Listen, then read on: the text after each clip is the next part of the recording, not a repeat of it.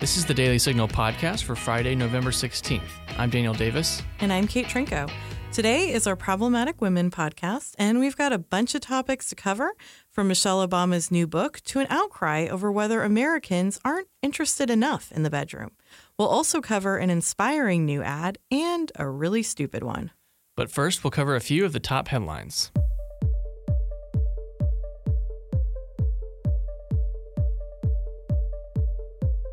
Well, Senator Jeff Flake of Arizona, who's retiring, spoke on the Senate floor Wednesday to push for a vote on a bill that would protect the Mueller investigation.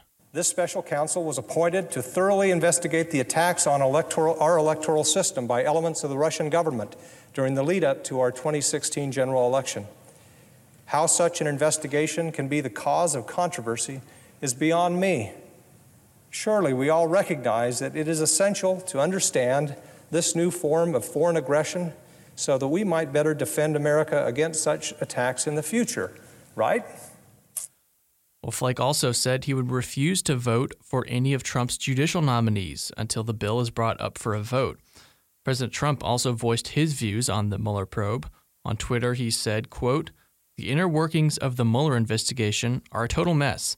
They have found no collusion and have gone absolutely nuts. They are screaming and shouting at people, horribly threatening them to come up with the answers they want. They are a disgrace to our nation and don't care how many lives they ruin. These are angry people, including the highly conflicted Bob Mueller, who worked for Obama for 8 years.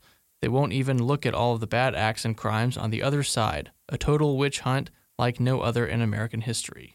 Teens are into e-cigarettes and the government's not happy. The Food and Drug Administration announced Thursday that unless stores could check for age, they can't sell certain flavors of e-cigarettes. This was news to me, but apparently there are flavors like cucumber and mango. And apparently 3.6 million teens use e-cigarettes, and that's 1.5 million more than did last year. Quote, "The bottom line is this: I will not allow a generation of children to become addicted to nicotine through e-cigarettes," said FDA Commissioner Scott Gottlieb. Well, President Trump gathered with top lawmakers and law enforcement officials on Wednesday to announce his support for a criminal justice reform bill. It's called the First Step Act. The bill passed in the House back in May, but the proposed Senate version adds a sentencing component aimed at helping criminals receive more just sentences and to integrate back into society without resorting to crime. Here's what President Trump had to say at the White House. Americans from across the political spectrum can unite around prison reform legislation that will reduce crime while giving our fellow citizens a chance at redemption. So if something happens and they make a mistake, they get a second chance at life. The U.S. has placed sanctions on a number of Saudis believed to be involved in the killing of Jamal Khashoggi, a Saudi journalist who was never seen after entering a Saudi embassy in Turkey and who had previously written for The Washington Post, among others. Treasury Secretary Steve Mnuchin says these individuals who targeted and brutally killed a journalist who resided and worked in the United States must face consequences for their actions.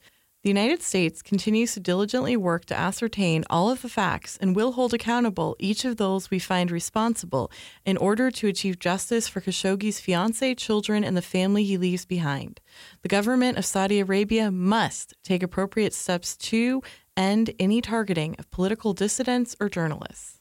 Well, a U.S. district judge in Florida has extended the deadline for fixing mail and provisional ballots that were rejected due to mismatched signatures. The order applies to voters who were belatedly notified of their signature problems. Judge Mark Walker is giving them until Saturday at 5 p.m. to fix the problem. Governor Rick Scott, the Republican candidate for Senate, called that decision baseless and appealed to the 11th Circuit Court of Appeals.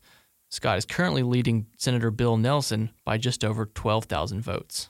Michael Avenatti, the lawyer who represents Stormy Daniels and who represented Julie Swetnick, one of the Brett Kavanaugh accusers, is now facing accusations himself about whether he is guilty of domestic violence. Avenatti was arrested and had to post a $50,000 bail. An LAPD spokesman, Tony Im, said there were visible injuries on the victim, per the Associated Press. Avenatti has denied the charges and on Twitter Thursday suggested that a conspiracy theorist who allegedly tried to bring down Robert Mueller was also behind this. Well, looks like Avenatti's the one crying witch hunt now. Jim Acosta is still fighting the White House to get his press credentials back. Judge Timothy Kelly will issue a preliminary decision on Friday morning as to whether the White House has to give him his press pass back, but that will hardly be the end of the drama. CNN is also seeking permanent relief, meaning they want the judge to rule that Trump's seizure of the press credential was unconstitutional. President Trump revoked Acosta's press pass last week after an extended and heated exchange between the two at a press conference. Britain continues to struggle over Brexit. On Thursday, 6 government ministers quit, one of them being the actual Brexit secretary. Prime Minister Theresa May continues to push her current Brexit deal, saying, quote, "This is a Brexit that delivers on the priorities of the British people," end quote.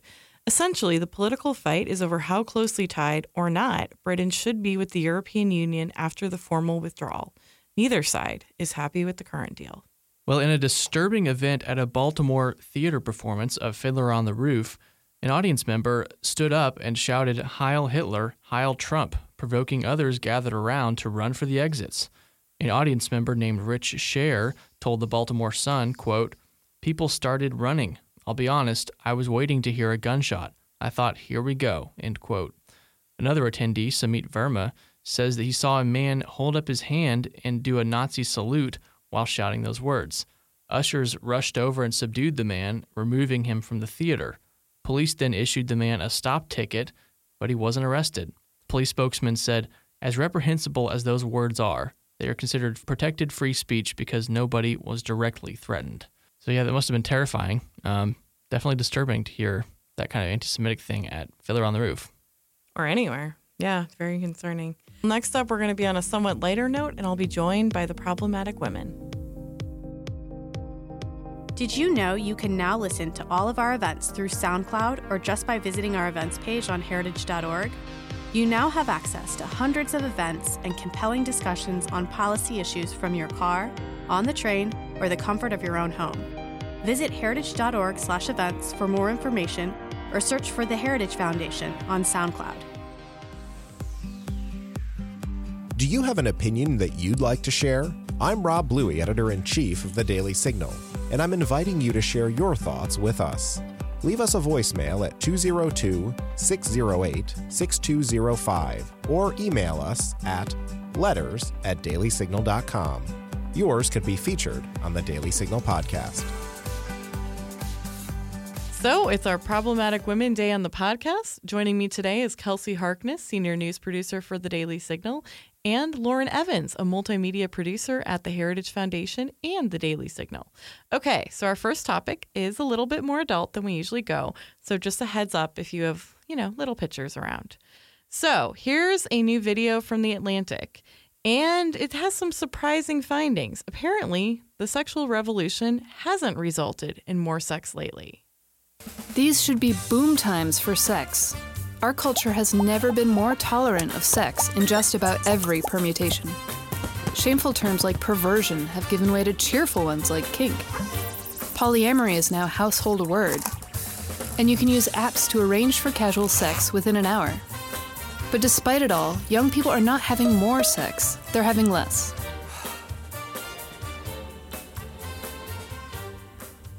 The average adult has gone from having sex 62 times a year to 54 times.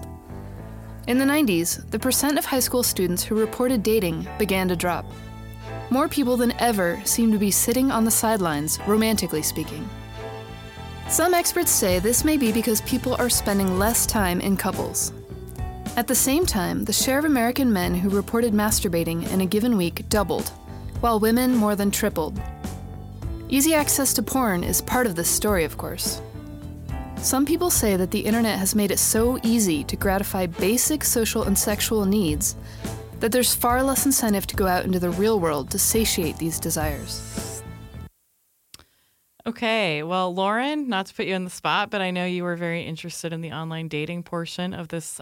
This video, of course, is, a summary of a very, very long Atlantic article, which, full disclosure, I have not finished, but I will someday. Lauren, what are your thoughts? I thought it was really interesting. With the online dating, it talks about how it creates such a large dating pool, and people both who online date and who don't online date kind of assume like, okay, you log on to the app, you meet somebody, you go on dates, you hook up. But that's not what's happening. I think they said for an average looking man, he has to swipe on about, which swiping means that you're interested in dating them.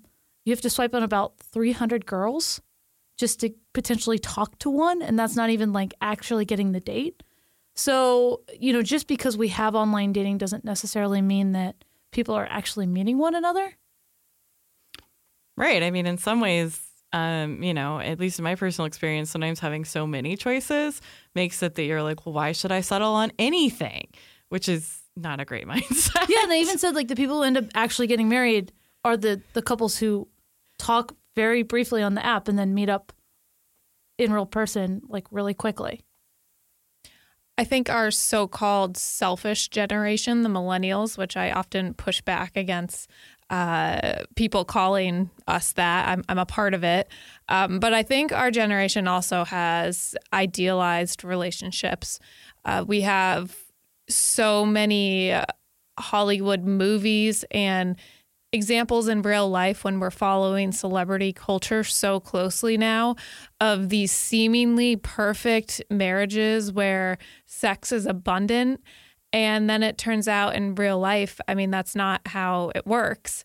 And, maybe we should wise up, because if you look at the divorce statistics among celebrities, it's pretty awful.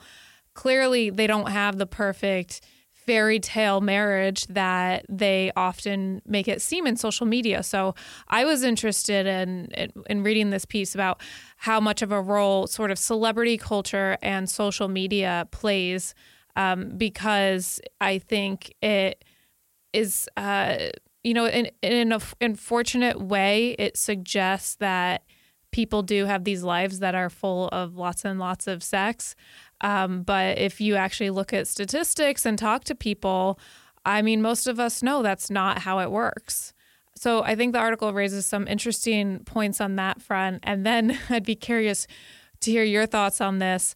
It got into how technology and pornography has affected the rates of men and women having sex. There are some scary things happening on that front that I didn't know about.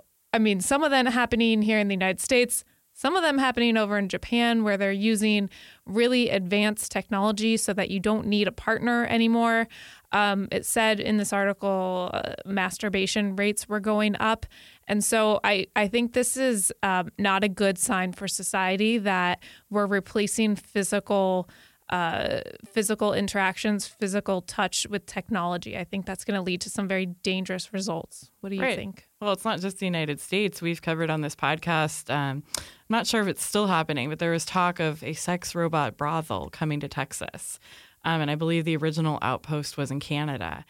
I think it's interesting. I think it was 2010. There was a Senate candidate, Christine O'Donnell in Delaware, who was absolutely raked over the coals and mocked because she had said when she was younger she opposed masturbation.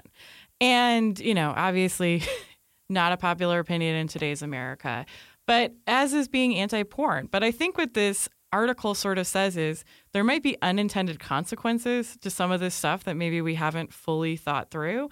And it is interesting that, we have this thing right now where it's never been easier or more approved to have casual sex. And yet it's interesting that people are not. And I think there's a lot of factors at play. But I wonder if we'll be able to have an honest conversation about this, or if anyone with concerns will just be shut down as, hey, you're prudish. How dare you? It's very inconvenient to the liberal feminist narrative that you hear that sort of promoted this whole, free sex, open sex idea. And I think in so many ways, we talk about this on the Problematic Podcast all the time, what second and third wave feminists fight for ends up hurting them. And you see this a lot with Me Too. There's consequences to these interactions, and maybe our generation is finally wising up to that. We're just not ready to admit it. Yeah, and I think, too, it makes sense in our instant gratification culture that, a relationship, even outside of romantic relationships, but especially romantic relationships with a real person, is messy. I mean, Kelsey, you're married. I'm sure that you've had, a few spirited discussions over the years. It's not easy. It's, but a computer won't talk back. A sex doll won't talk back. I mean, you can see some of the appeal when people are just becoming more and more used to having their way, having control, and having instant gratification. So, I mean, again, I just wonder if, there's a lot of factors, including our ability, stuff like I was talking about Amazon Prime with someone recently, and they were like, don't you want to get your deliveries even faster?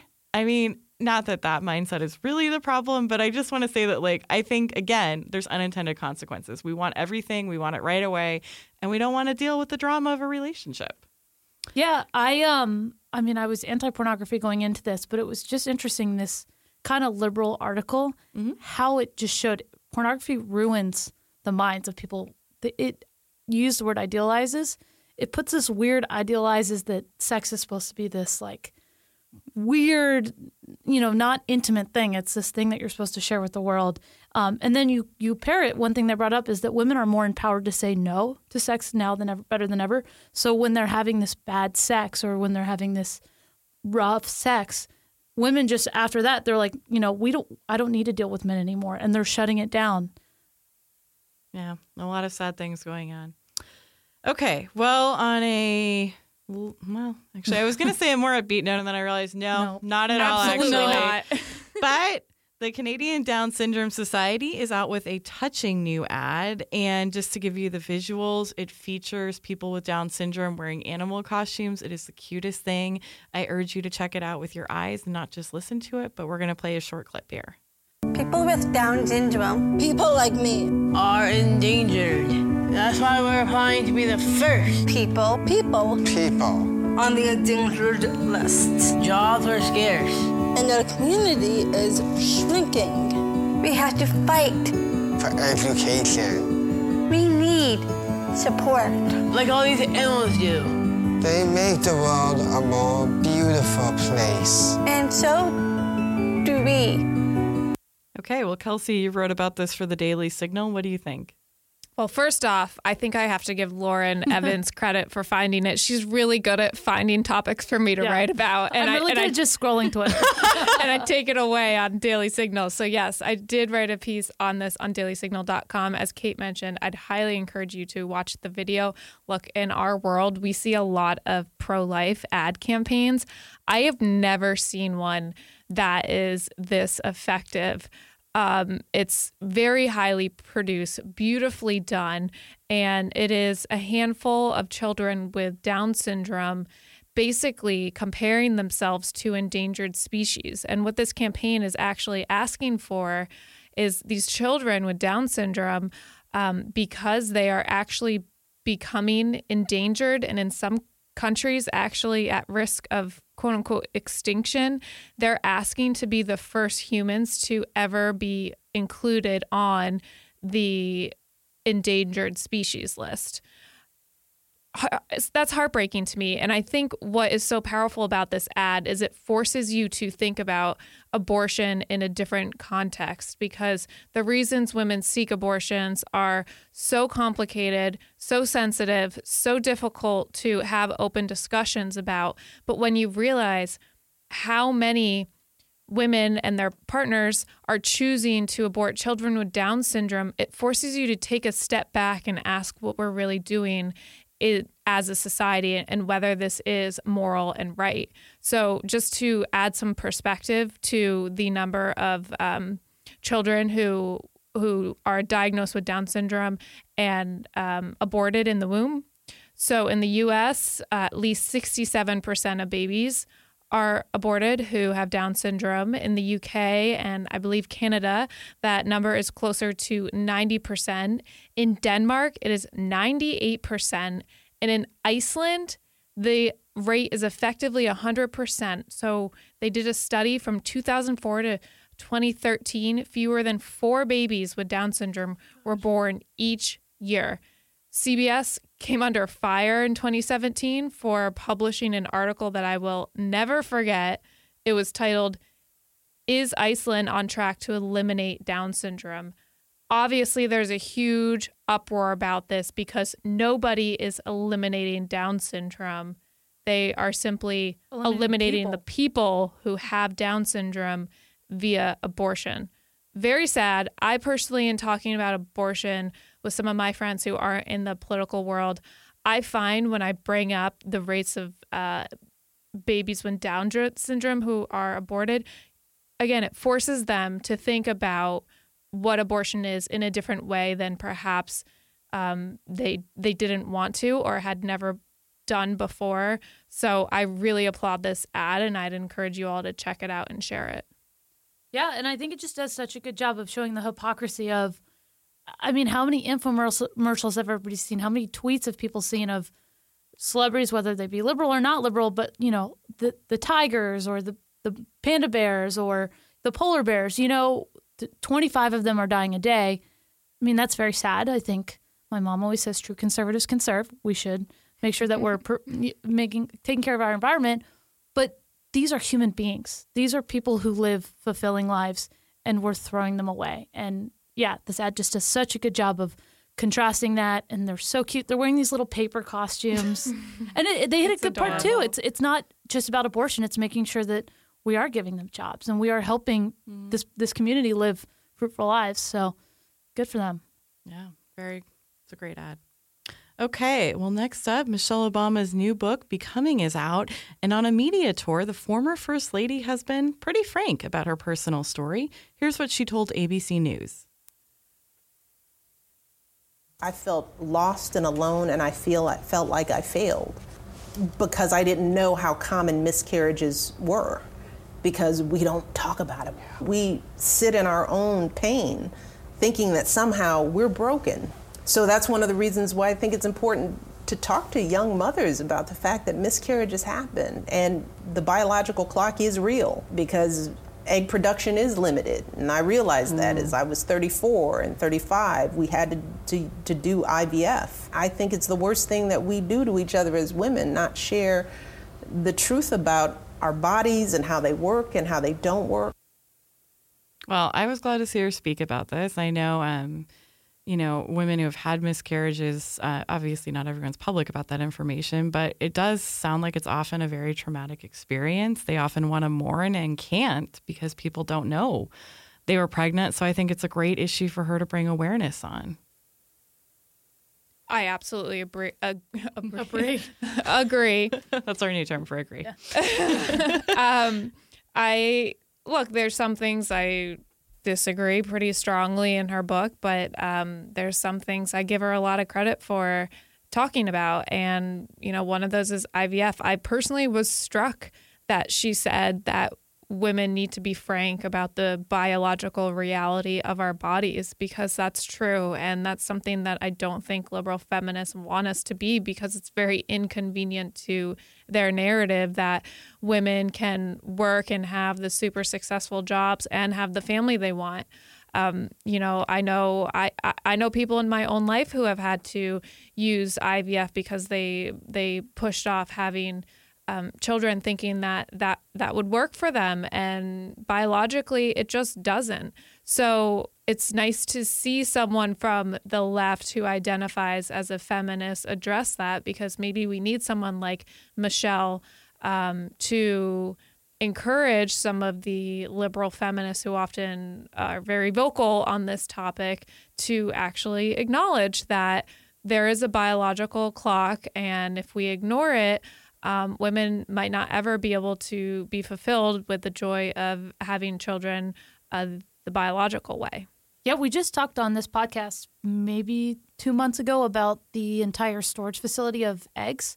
The young women have been freezing that the refrigeration broke and they lost all these eggs. And it's a lie that we're telling women our age, is that, you can have it all, just store your eggs as your safety net, when just take your time finding Mr. Right.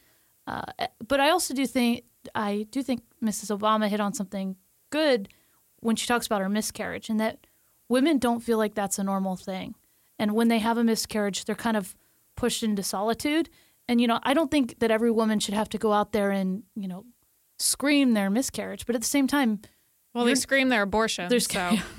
But they're not alone, and this happens. It's even at 28, I've had a lot of friends who've had miscarriages.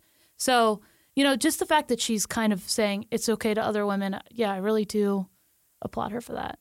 Yeah, and I would say, I was glad to see her reference the biological clock. I think something that, frankly, conservatives and liberals and moderates should all work on is, how do we make our society a little more adaptable to women having children, if they meet the right guy and are ready in their 20s? Because I think right now there's often very real tension between building up your career.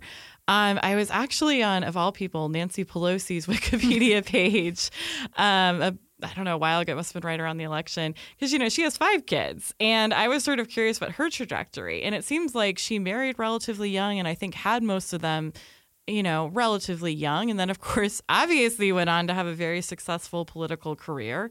So maybe she'll have some ideas about this. But, I do think we need to figure out a way to say, we want women to be successful who want to be in the work arena.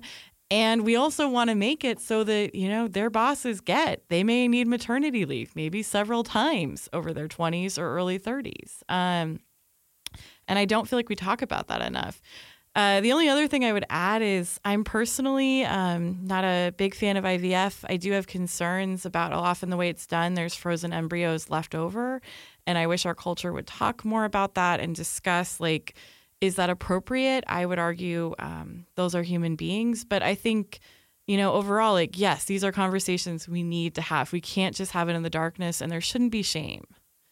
Yeah. And, talking about how women balance having a career with children reminds me of something else that Michelle Obama wrote and has been speaking about on her book tour. And that is, and it also relates to the first topic we were talking about, this idea of a seesaw marriage. Well, I think that was actually from a Vox article talking about her book. Okay. But yeah. Yeah. So you were reading up about it. Why don't you explain what seesaw marriage is? And for all those wondering, yes, this is still the Daily Signal podcast. We are talking about Michelle Obama, Nancy Pelosi, and Vox. But, sometimes liberals get it right. Yeah.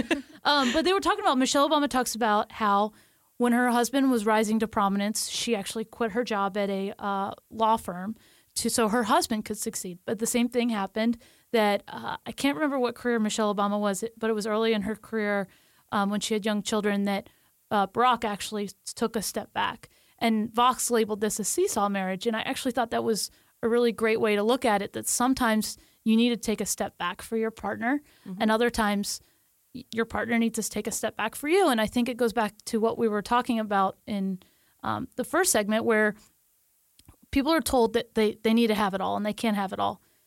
But sometimes to have it all, you need to give things up. And it's great that, men too sometimes should give things up on the career front. Okay, well, for our last topic, I want to quickly hit this bizarre ad. It's for a Celine Dion, the singer, is doing a collection with this line called New, New, New. I don't even know how you pronounce this. But they're into gender-neutral clothing. And Lauren, I think before we launch into the ad, do you want to describe a little bit what it looks like? Yeah, so Celine Dion is in this very futuristic hospital. She walks in. She doesn't even walk in. She's broken in. And okay, that's really effective. She broke into a hospital. She broke into the hospital. She's in, it's this dreary room. There's babies in pink blankets on one side, babies in blue blankets on the other side. And in the kind of music break in the middle, she puts this sparkly dust over all the babies, and they turn into all these gender neutral, really hip babies. In black and white, but not like convicts. Yeah. We may thrust them forward into the future, but the course will always be theirs to choose.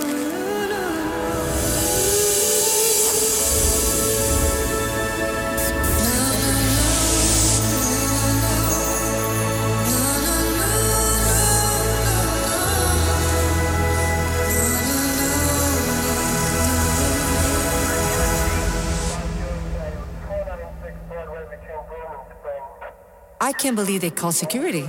I mean, oh, come on, I'm Celine Dion. So, yeah, she gets arrested for changing the baby's clothes. She's so hip. This annoyed me so much when I first read about it. I was like, whoop-de-doo, another celebrity on a crusade to save us from the dangers of gender norms. Nothing new. And it's funny because when you actually look at the line that she is promoting and created because of this, it's just little black and white onesies that anybody would buy without necessarily buying into the left's idea of being, their crusade against gender norms. So to me, the clothes were not revolutionary in any way. And I just thought this was so over dramatized. And I guess I just hadn't seen it from Celine Dion before. So I thought it was just ridiculous, over the top, and complete nonsense, because what she really did is create black and white onesies. Yeah. So life-changing. And I think about 4 times in the commercial, she tried to make the joke like, I'm Celine Dion. And you're like, we know. Like, I mean, I don't know if I would recognize her, but yeah, I mean, I just was sort of like, I'm super socially conservative, and I'm like, I never thought it, like, I was like, aren't most babies' clothes gender neutral? I mean, I don't know. I guess you could get like a stupid little suit for a boy or a frilly it's dress. Not stupid. It's super adorable. Sorry. I mean, okay. But like, I just was sort of like, I mean, I grew up in a large-ish family, and like, I'm pretty sure they swapped, blue and green clothes between us. So People are thinking too much. Yes. Stop thinking. Okay. Well, we're going to leave it there for today. Thanks so much for listening to the Daily Signal podcast, brought to you from the Robert H. Bruce radio studio at the Heritage Foundation. Please be sure to subscribe on iTunes, Google Play, or SoundCloud, and please leave us a review or a rating on iTunes to give us any feedback. And Rob and Ginny will see you Monday. You've been listening to the Daily Signal podcast, executive produced by Kate Trinko and Daniel Davis, sound designed by Michael Gooden, Lauren Evans, and Thalia Rampersad. For more information, visit dailysignal.com.